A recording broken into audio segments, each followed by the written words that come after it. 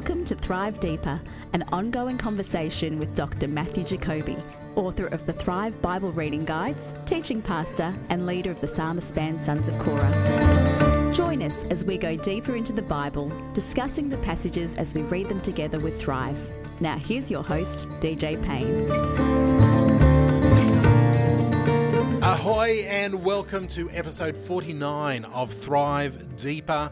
It's your humble host DJ Payne here, and on this week's episode I'm very excited. Not only have we got a brand new edition of the Thrive Daily Reading Guide to go through, we've got a brand new book. We are in the Gospel of Matthew. So in this conversation with Matthew Jacoby and myself, we sit down, we go through a bit of an overview about what is the gospel, what is the gospels, why do we have a difference there, and then we really start breaking down the book of Matthew, what makes it unique as we start entering it here in this whole new period of study. So I'm so excited to get into this New Testament, to have a look at the opening books about who Jesus is all about. So join us after the break as we get started into this, the Gospel of Matthew.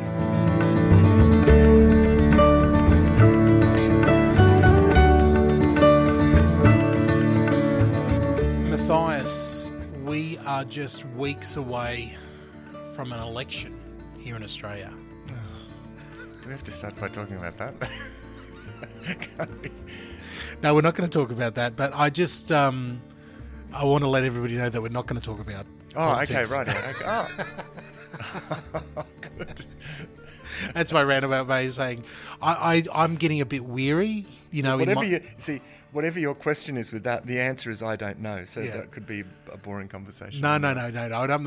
We don't want to come out and start talking politics here. But my point being that does it just mean, do you get weary about the news cycle around politics in Australia, around the election and everything?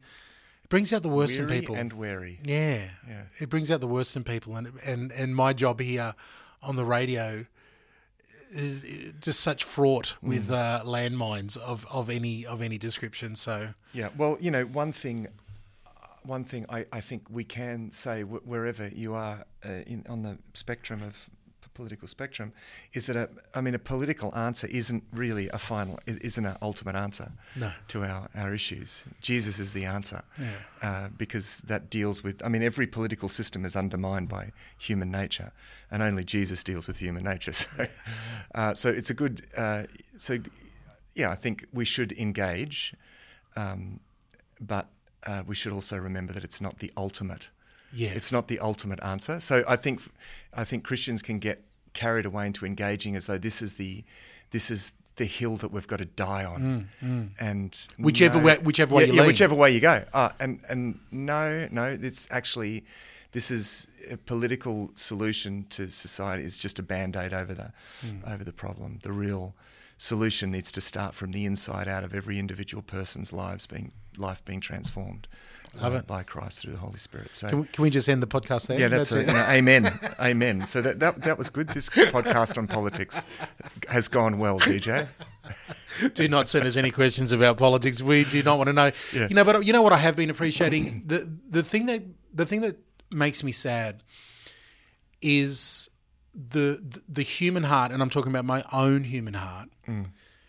The immediate, the immediate leaning towards wanting to be divided, wanting to see us as us versus them.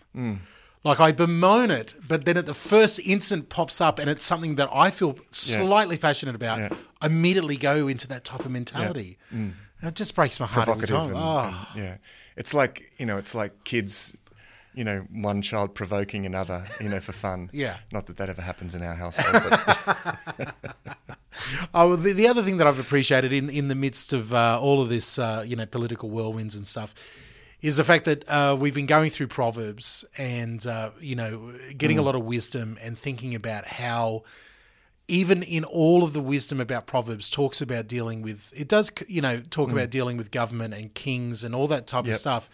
But my goodness, it is so apt for everybody, for every day, every year, every era, every culture. It's amazing. Absolutely, yeah, it's just timeless. It's amazing. So we've put a bow on the Book of Proverbs, and this is we're transitioning into a new edition of Thrive Deeper today. And as we do that, starting a new little tradition, I've got a few comments here from people on our Facebook group and page. And, and again, this is just a moment for us to have a look at what people are saying. Rex JF says, "Hi, just a quick one to say, I'm loving the discussions you and Matt are having around the Book of Proverbs." Just that. Thank you. Thank you, Rex. Yeah. Then we've got Susanna says... No, and I mean, it's great actually to hear from people. Yeah. That it is being appreciated. So thank you. Thank you. We really do. Susanna says... because I asked, does anybody have any final questions on Proverbs? Here's your chance to get them in there. And Susanna said, yeah, look, I've got lots and lots of questions about Proverbs, but I don't know where to start. I've been loving the series, and I'm relatively new to the whole book of Proverbs, so and also new to the podcast. I'm trying to catch up. Maybe as I listen further, I'll have a succinct question for you guys. I'm realizing there's just often no simple black and white answer to many of our difficult questions. Yep. But then there's wisdom, and I'm a seeker after wisdom. Oh, so amen. So Susanna, thank you so much. Exactly, these are getting better and better. And last one here, we got Mark, Mr. Mark VG. Mark says, "Hey guys, I've been loving this Proverbs series, especially on discipline, because I grew up in a Catholic family which was very, very strict, and actually no hugs. I had my fair share of the cane or the wooden spoon from the nuns at school, or even the belt at home. But you learnt your lesson now. But I've learnt my lesson, and now with my own kids, I've occasionally had to give them a smack, but not like the negative stuff I grew up with. I'm sort of condensing Mark's big long thing. And the most important thing is anytime a discipline must be followed with a hug, that they know that they're loved, and you got to hug them and love them as much every chance you get. Love your ministry, guys. Thank you so much for the honest discussion." Yeah. So. Well, thank you for that, because it was pretty honest discussion, actually. I think there were moments there in which I forgot we were possibly being recorded. But there was actual microphones sitting in front of our face. And again, I just read them out to say, listen, we love to hear from you. We love to get your feedback, and it doesn't have to be a deep theological question. It can just be, just a comment and something about your own life. We love to hear that as well. Well, there we go. We have officially closed the box there on the Book of Proverbs. We're putting that back on the shelf for now, and then we pull out the Book of Matthew, and also we're pulling out the Book of Mark as well next to it. Yeah. And these two Gospels out of the four Gospels, and I thought, because we've got people from all different backgrounds listening, and everybody, new to the faith, old to the faith, all over, maybe it's time to hear it again. I'm for the sake of argument, I'm going to play the dum-dum, because I do that so well. Okay, I hear, as in church, we talk about the gospel, Matt, and yet when I open up my Bible, I hear about the four gospels. Yeah, I'm confused. What's the difference? Why is there four and one? Yeah, okay, good. Yeah, I mean, I know that for a fact that you're actually not confused about that, but thank you for playing that part. Gospel is basically means good news, and in Greek it's euangelion, which angelos is messenger. Yes. In fact, angel. That's where the word angel comes from, because an angel is a messenger. And euangelion, therefore, is the good message or the good news. Okay. Good tidings. Yep. So the Gospels come from that because they are the good news about Jesus Christ. Yes. And we actually from the earliest stages, when they're even quoted from in the church fathers, that they talk about the fourfold gospel. And they're talking about, so from the earliest times, actually, it was understood that there were four authoritative accounts of Jesus' life. Now, when you say the earliest times, what are we talking? Are we talking 100 AD? Are we talking 200 AD? No, we're talking from the early 2nd century onward. So in the 100s. Yeah, so like the writings of Justin Martyr and Irenaeus and these early church fathers that are active in the 2nd century. There are these. I'm going off memory, but it was one of the things because I read through at one stage a lot of this early literature, made some notes on this features, and one of the features I remember was their constant reference to the Gospels, and by that they meant the 4 Gospels, which for them was the 4 authoritative accounts of the life of Jesus: Matthew, Mark, Luke, and John. And this is important to recognise because there is this sort of conspiracy theory that there were lots of other Gospels and that there was this sort of random choice in the 4th century BC that we'll choose these ones because they say what we want to say. AD, you mean? Sorry. Sorry, the 4th century AD. Where actually, from the very beginning, it was understood that Matthew, Mark, Luke, and John were the 4 authoritative accounts of the life of Jesus, and so there were other accounts around, and certainly there's evidence that Luke says as much. Says that that many have undertaken to draw up an account, and so and there were many eyewitnesses at the time the Gospels were written, and they were. Most of them were written by the 60s AD. John was the last to write. I mean, he was probably writing Revelation around as late as 96, depending on when. And he writes his Gospel as well as the latest Gospel writer. They drew on other eyewitness records and eyewitness accounts. But these Gospels were written at a time where people could easily have said, "Hey, no, that's not how it went." And there's no good reason to doubt that. Certainly, what we call the Synoptic Gospels, Matthew, Mark, and Luke, we call them synoptic because they seem to be drawing on similar sources, and there are lots of overlap between them, and even drawing on each other. Each other, yeah. There's every reason to believe and no reason to doubt, really, that these are certainly written before 70 AD. One of the main reasons why people say that they must have been written after is because we have the record there of Jesus predicting in quite a lot of detail the Jewish wars and the destruction of Jerusalem in 70 AD. And people, critical scholars say, well, you can't tell the future, so it must be afterwards. I mean, really, that's an example of your methodology determining your outcome. Yes, it's like you have this naturalistic methodology. I've got a predetermined idea. That's right. You start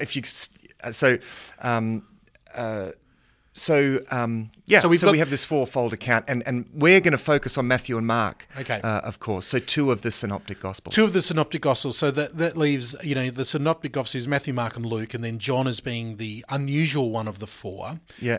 If you said, as far, and I know that scholars go back and forth, a lot of people say that Mark was probably the first one written out of the Gospels. Yep. It's the shortest one. It's a real action-packed, adventure story there. Yeah.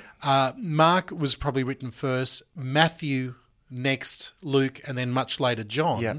Why do we get them in a different order in our Bibles? So we don't get them in that chronological order. Yeah, it's because that Matthew and Luke seem to be borrowing from Mark. Yes. And you can kind of tell the way that it goes that that's the case. Yep. And I won't go into the details, but in actual fact, they also seem to be borrowing not only from Mark but from a common source or a common group of sources, because they're clearly quoting from the same source, but it's not necessarily Mark. So Yeah.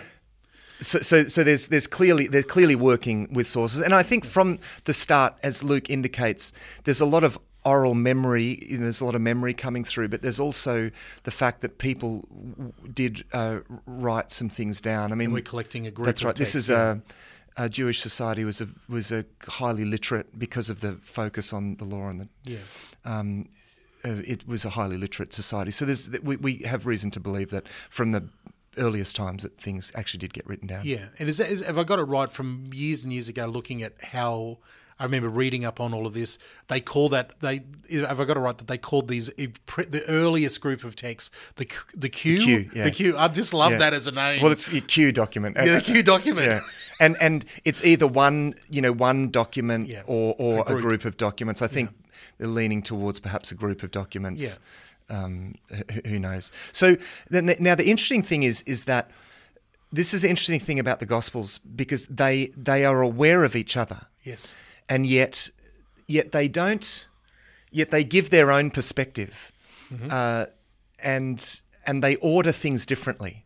Yes. And they're ordering events. See, this is not, they don't have really, they're not doing history. So they're recording facts. Yes. Everything that they're recording is factual, but they're ordering it in a way to bring out a theological message. Okay, so that say something about that Jesus. brings me to my next question, perfectly to my next question. What type of literature, what genre are these books? Are they history documents? Are they biographies? Are they autobiographies? What are they? Yeah, because they're not. That's right. Yeah. They're very unique. Well, they are unique, and this is. I mean, there's been a lot of discussion about the genre of the Gospels, and I'm not completely up with that. I mean, but what I know is that they have various commentators have tried to align the Gospels with different kinds of accounts of people's lives. So, so you have, the lives of Alexander the Great. I mean, yes. You have some of these being written around, at least close to this time. And the Gospels are a lot different because... they're not just historical documents. They're not just telling a story. No. And it's not even just propaganda. So even ancient accounts of the lives of Roman lives, or there's a sense of propaganda.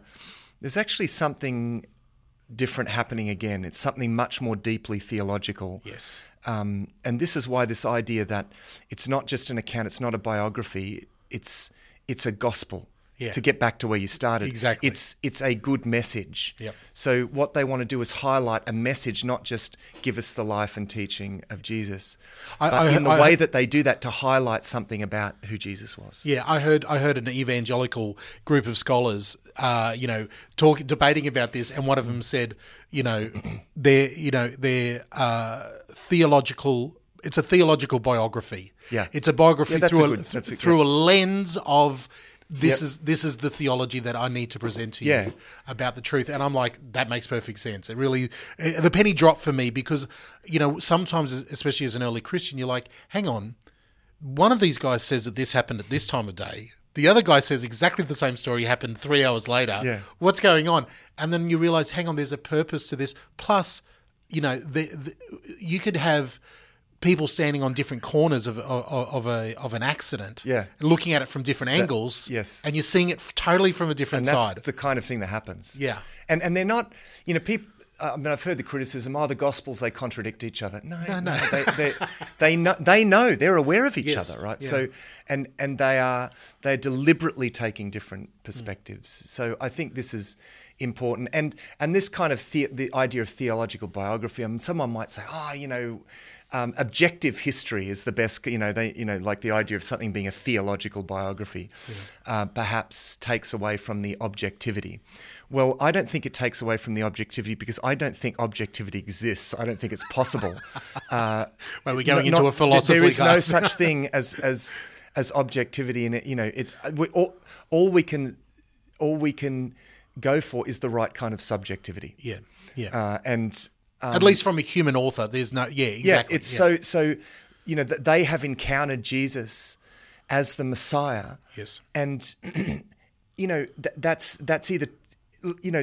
And they're starting from that place. Yes. And I'm great. Because they have encountered Jesus as the Messiah, so they're not inductively trying to find out that that's true. Because how would you do that? You can't. Yeah. You can't reason or think your way into truth. Or did you? Truth has to take hold of us, and truth took hold of them in the form of Jesus Christ. Yes. And so they are reasoning from faith rather than reasoning to faith. Yeah. If you understand. I love it. We're now veering into anyway, Dr. Matthew Jacoby's philosophy podcast now. Philosophy 101. So anyway, get us back onto track. Yeah, let's get it back on the track. So we see that we've got four theological biographies that we're calling the Gospels, telling the story, the good news of Jesus Christ from four very different perspectives. Yeah. Now we're going to concentrate. Let's leave Luke and John because look, they're amazing. Cannot wait to get to them one day. But we're going for Matthew and Mark, and they're sort of flipped in our Bible as far as the chronological order. But there's a reason why Matthew comes first. As if you're reading the whole of the Bible together, you've just come out of the Old Testament.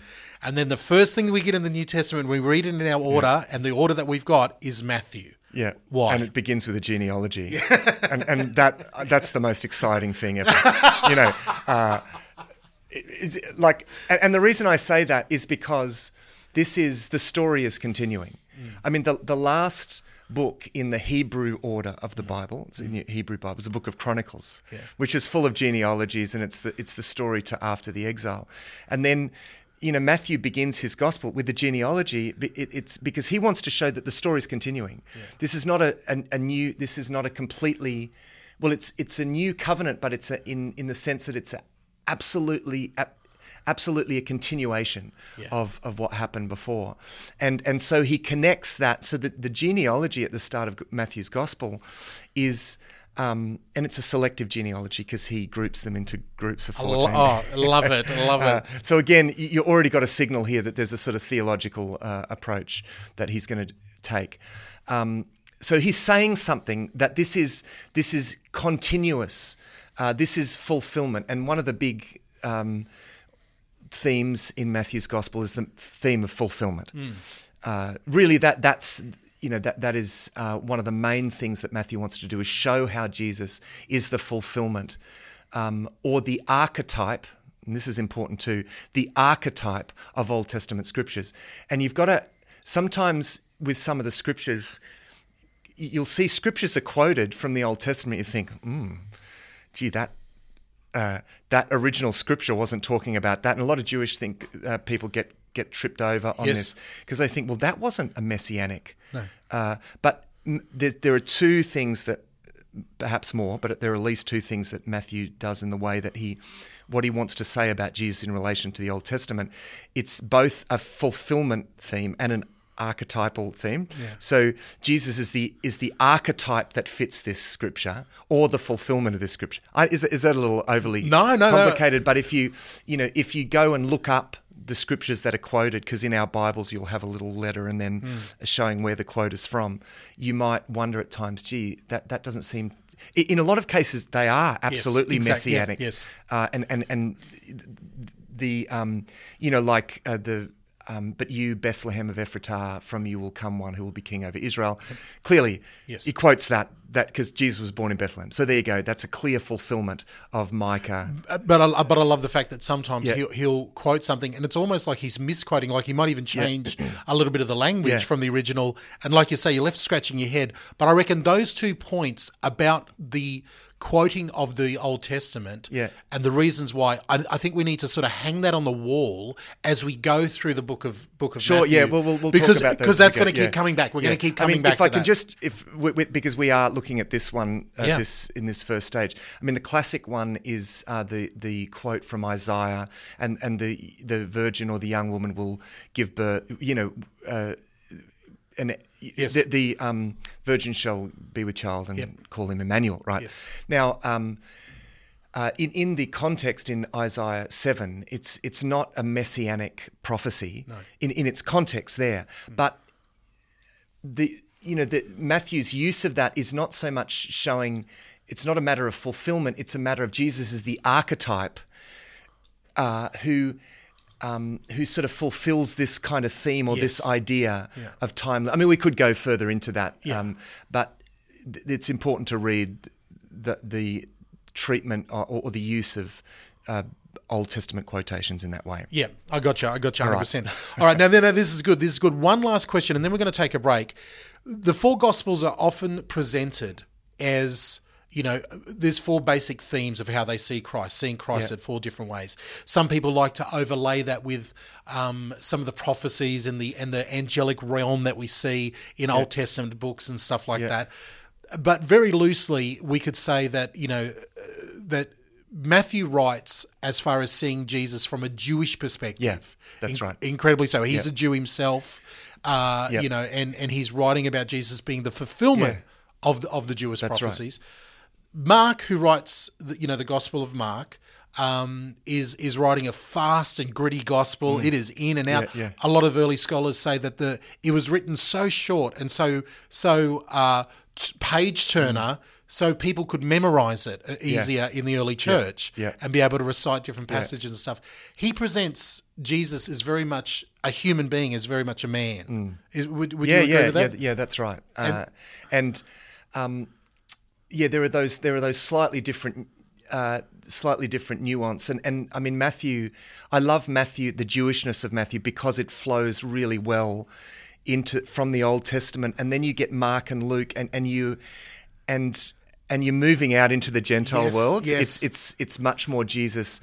Yeah. Mark is kind of Jews and Gentiles because, of course, Mark is associated with Barnabas and then eventually Paul, and so he's part of that Gentile mission, and then of course Luke is very much the Jesus for the Gentiles, exactly, as much as the Jews, Yes, but very much, but he is certainly leaning towards explaining. So he explains ideas and because his Jewish ideas, because his audience is much more Gentile. Yeah, and he's also the most historical of the documents. The Gospel of Luke is the biggest gospel by far. Yeah. It's full of facts. It's we call him Dr. Luke because there's so many almost physical facts about writing. Historical in method.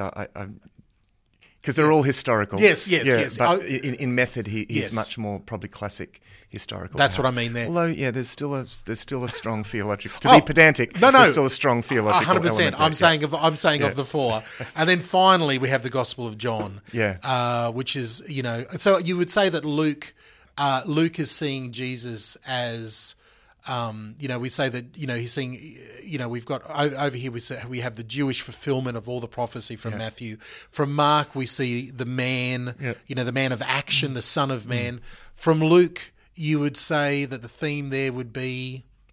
I think Luke is focusing on the Son of Man as well. I mean, Luke is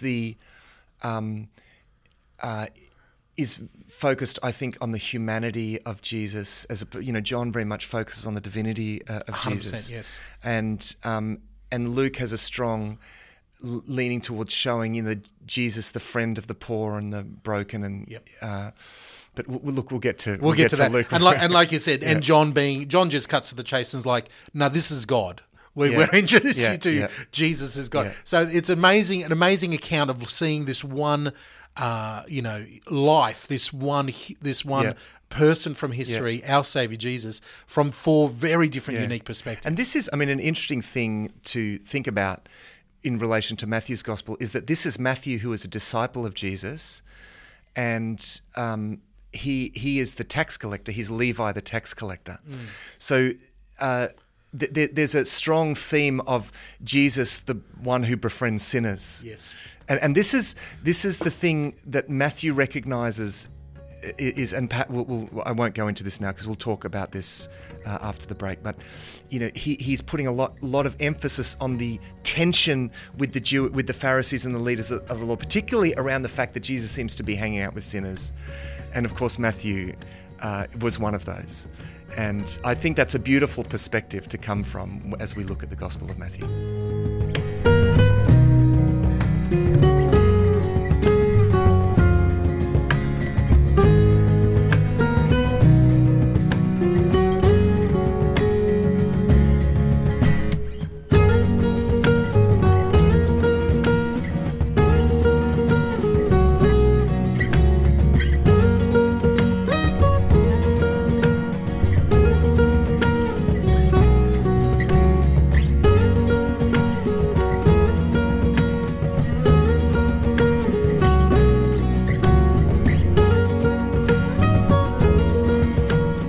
All right, you're back on Thrive Deeper, episode 49, and we are bang into the Gospel of Matthew. We've just given you the introduction there, and hopefully, that's sort of set the context for you. But Matt, let's start into this book, the Gospel of Matthew. As you've already said, it flows on from the Old Testament with a genealogy, but we get a genealogy about this is the question: the man Joseph, the husband of Mary. That's the genealogy we get in Matthew. Yeah. We get a different genealogy later on. We won't not going to get any spoilers, but is Joseph the father of Jesus, or what's the deal there? I think it says so. It was what is it? The husband of Mary. Yeah, that's right.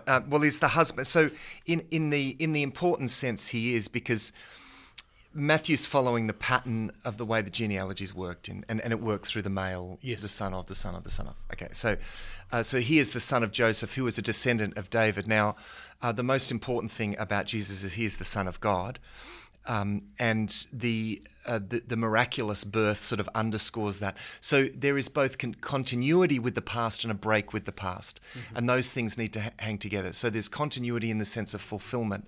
So Joseph is his sort of legal father, so what gets passed down is the promise. What doesn't get passed down is the sinful nature, and so there is this clean break there of of Jesus being born of a virgin, and the immaculate conception, conceived by the Holy Spirit, and this is already saying something. See, already this is the interesting thing about the famous birth narratives, which are fairly well known because we tell this story again and again over Christmas. There's a lot of aspects of these stories. What's interesting to note is the role of these stories in the sort of chapters 1 to 3 at the start, up until the baptism of Jesus, because all of the things that are going to be features of Jesus' life are preempted here in these early accounts. So Matthew wants to show this fulfillment idea. He wants to clearly point to who Jesus is as the fulfillment of the Scriptures and the Messiah. He is God with us, Emmanuel. His name will be Jesus because he will save people from their sins. So you've got this. You've got the prophet, priest, king motif, which is the idea of Messiah. I should go back a step. Yep. Messiah means anointed one. There were three people and Matthew wants to show that Jesus is the Messiah. Okay, so there were three groups of people who were anointed ones in the Old Testament. Obviously, the king, perhaps most prominently. Yes. But then you also had anointed prophets and anointed priests. And Jesus fulfills this triple role. His messianic role is not one of those, but all of those together. So in Matthew's gospel, you see Jesus as prophet, priest, and king. I mean, there's a lot of emphasis on his prophetic ministry. Jesus is the prophet. But certainly Jesus as the Messianic King, the Son of David. That's another big theme in Matthew. And then Jesus as the Saviour. You are to call him Jesus, as the angel said to Joseph, because he will save people from their sins. So that's already there at the beginning. But you have one of the, at Jesus' birth, Matthew talks about the magi that come from a distant land. Now cuts right to the chase as well. Cuts to the chase. Like I love the fact we get a genealogy, and then the next thing is we get introduced to this godly man named Joseph, who has this conundrum and has decided to do the right thing. Yeah. And I'm just going to put her away quietly. It's okay. I've made my decision. And then an angel appears to him, and bang, we're straight into it. Yeah, that's right. We're straight into it. And I mean, it even says in chapter 2, after Jesus was born in Bethlehem in Judea, during the what? He was he? Yeah. Now Luke tells us more about that, so that's fine. But remember, this is theological biography. So Matthew hastens to point out that Jesus' birth drew, that the moment that he was born, there were these heavenly signs that drew these people from the region of the east, from far away. And this is a fulfillment motif, because there is this strong idea, particularly in Isaiah, that the Messianic age, a characteristic of the Messianic age, is that people will come to Jerusalem from all all over. That To when the God. Messiah, the true Messiah, Yeah. is here, the whole world will want to. That's right. Will be drawn to him. Yeah. And this is what is happening here. And so this is another fulfillment motif. But then you get this conflict motif as well, where there is this, as you know, the Messiah comes, but there is this motif of the people's resistance, and particularly the leaders, the rulers, from the king to the priest, because this is their kind of kingdom, this is their realm. There's this kind of sense in which they're protecting their autonomy. This is we run the show here, and this is a big motif, and this can be troubling to some people because Matthew is, in the light of the 20th century atrocities against Jewish people,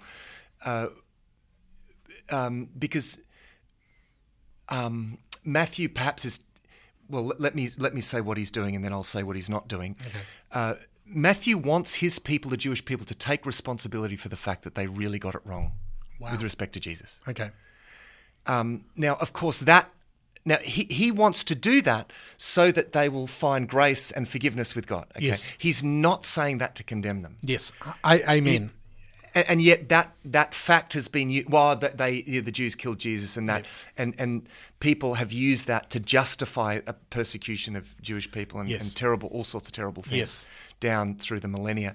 That's completely goes against the grain of why Matthew wants to do what he does. Not only does it go against the grain of Matthew, it goes against the whole grain of the entire Old Testament. Yeah, that's right, exactly. And all the prophecies to be filled, and even what Jesus talks about very clearly of what is yet to come that we will read in the book of Matthew. Yeah. Any idea that you could take anything from this book and condemn the entire race of Jews, or say that the churches, replace them in one sense, is just ridiculous. Yeah, because it actually goes against, not only is it not true, as I've said, of what the whole point is, particularly in Matthew, but you're right, it goes against the whole...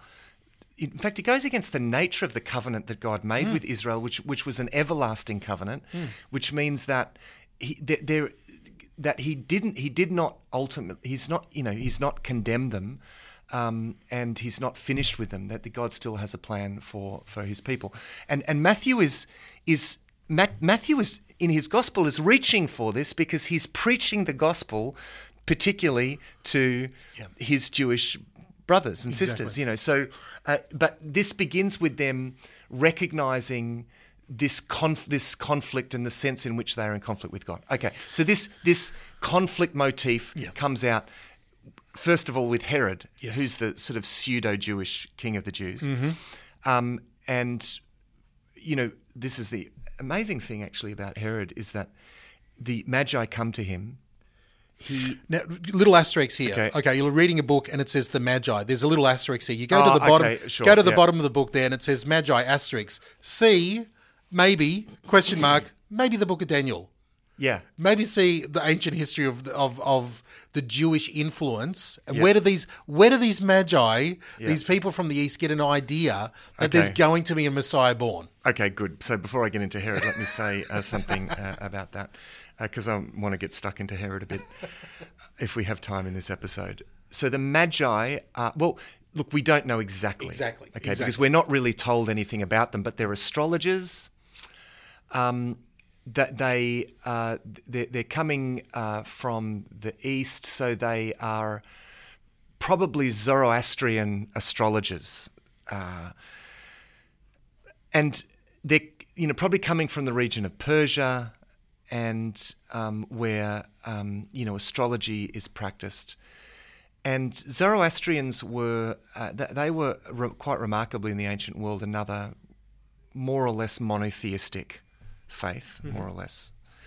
And there may well be some connection with Daniel, because of course Daniel, if we take I think particularly if we take seriously the impact, if we say there is this historical person in the book of Daniel, it's not just some myth, it's that and we take seriously the impact that Daniel actually had in the Babylonian, and then particularly the Persian Empire, on this school of wise men and the prophecies that he left. And you could we have reason to believe Yes. that there may well be a connection here between these magi. And don't forget, there was a large remnant of Jewish people that remained and assimilated into the region over centuries there. So there's some sort of background there, and I love the mystery of it straight away. As we have these, this enigma, and who have come to worship. They know that there's a Messiah born. God intervenes with Herod, and to cut to the chase, God intervenes with them as well, and says, "Right, get out of here. Don't go back to Herod." Well, go. This is the interesting thing about Herod, and and Matthew, I think, wants to really underscore that his wanting to kill Jesus, wanting to find this baby and kill this baby, wasn't because I didn't realize he was the Messiah. No, he actually, when the Magi come to him and say, "Oh, hey, Herod, there's a king that's meant to be born here," I mean, first of all, that's a massive threat to Herod. But he gets the scribes and teachers of the law and says, "Oh, tell me, where is the Christ, the Messiah, meant to be born?" And that in Bethlehem, right? And he tells his soldiers to go to Bethlehem and kill all the children under the age of 2, very consciously, in an effort to wipe out any the potential Messiah. So there's no mistake here. He is actually doing this, going right against God very consciously, even against They quote the scriptures to him, and he still does this. Now, this sets up an important theme in Matthew's gospel, because Matthew wants to show that people rejected God in Christ in a very direct and way. That it was proven to them, it was shown to them that he was at the very least a prophet, and yet they still. They still did what they did. And Matthew wants his audience to take responsibility for that, not to condemn them, but so that his own brothers and sisters can be saved, and can receive Jesus as Messiah. So this is so you can see how, and then this means that Joseph and Mary and Jesus go into Egypt, and and then they come out of Egypt, and out of Egypt. This is where there's one of these quotes where out of Egypt, I've called my son. Now this quote is, but basically this is showing that Jesus fulfills the archetype of Old Testament Israel. He is as with Israel. There's this Exodus theme. He is identifying with God's people. He goes to Egypt, and then he comes out of Egypt and comes to the promised land. Again, we in the first 2 chapters we're getting theme upon theme upon theme, very big ones. And I love this in the book of Matthew, that Joseph is very much the star of the story, because we sort of tend to, in this day and age, we sort of just run past Joseph. But we see in the first 2 chapters, God is revealing himself to Joseph, often in a dream, often angelically, often, revealing directly to him, direct revelation from God himself to Joseph, saying, and Joseph is obedient. It's almost like the contrast to the rulers and the kings and everything up here. Here's this Jewish just man going, "Yep, no, yes, sir, yep, right away," that's right. and just keeps doing, "All right, I'm going to go to Egypt and pick up my family, go down there. Another dream. Herod's dead, you can come home. Right, I'm going home. Go here." And he just keeps on being obedient through it. Look, if it was just a biography, we'd hear a lot more about Joseph, but we don't really hear anything. But we don't even know what happens to Joseph. He's probably quite a bit older than Mary, and at some point he passes away, it seems, because Mary appears later on without Joseph. Later in Jesus' life, which is quite common in the tradition of the early, of not the early church, of the Jewish people around that time. The betrothment, could be, and again, there's a lot of different theories. We'll never know until we get to heaven that Joseph might have had, a previous family. He might have Jesus might have been a half brother to different children at a time. No, there's all these different thoughts around that, and I love all the different thoughts and traditions that go through it. to think about it. But all right, well, let's leave it there for this first episode as we get into Matthew. We've covered the first 2 chapters and we've got so much more to go. If you've got questions about, the book of Matthew, of course, we always want to hear from you. But as people are getting into it, especially if they're heading into these early chapters, we're about to be introduced to Christ himself, and his public ministry is just around the corner. What thoughts do you want us to have in our heads, Matt, as we start getting into this? We're already thinking of different themes and topics and stuff like that. Is there anything in particular with these early chapters? Yeah, well, notice the patterns that have been established in these early chapters. Notice this emphasis on who Jesus is, and that's going to be vindicated in everything that Jesus is going to do. But then notice also the opposition, and I think it's good for us to recognise this sort of conflict. I think we can be conflicted actually within ourselves, because when Jesus comes, he comes to make an absolute claim on our lives, and I think we protect that. I think we resist that. If we didn't resist that, we'd be without sin. The fact that, as says in 1 John chapter 1. We can't say that we're without sin, and to that extent we resist. We find ourselves in this state of resistance, and the Christian life is about yielding ourselves over to Christ, and learning to trust him, and learning to be more and more surrendered to him. But I think we have to recognise those points of resistance and allow Christ by his Holy Spirit to break those things down.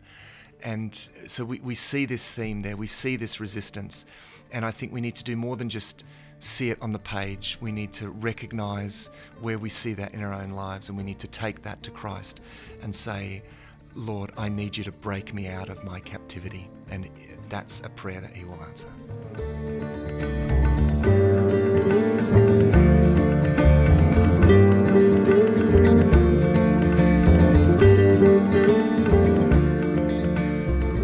So there you have it.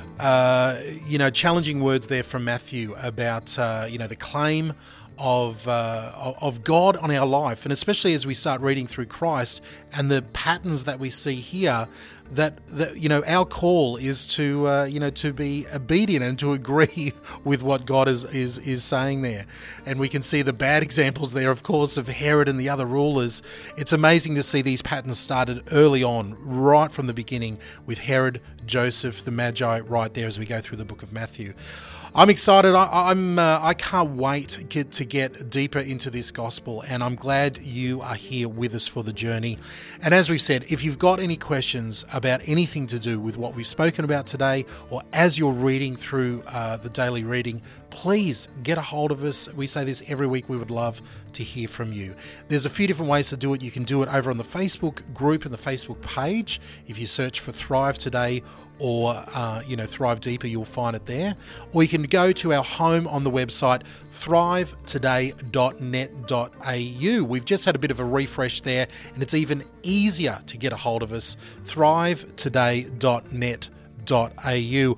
Well, until next week, and we're going to be excited. I know we're going to have a birthday cake or something. Next week is episode 50.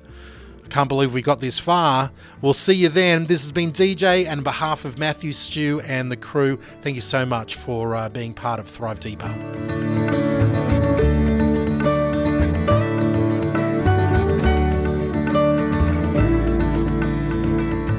Thank you so much for listening to Thrive Deeper. We value all our listening community. If you are on Facebook, search and like Thrive Today page to get all of our latest updates. Our home on the internet is at thrivetoday.net.au. There you can subscribe to the Thrive Daily Reading Guide and contact us directly. That's at thrivetoday.net.au. Until next time, thrive.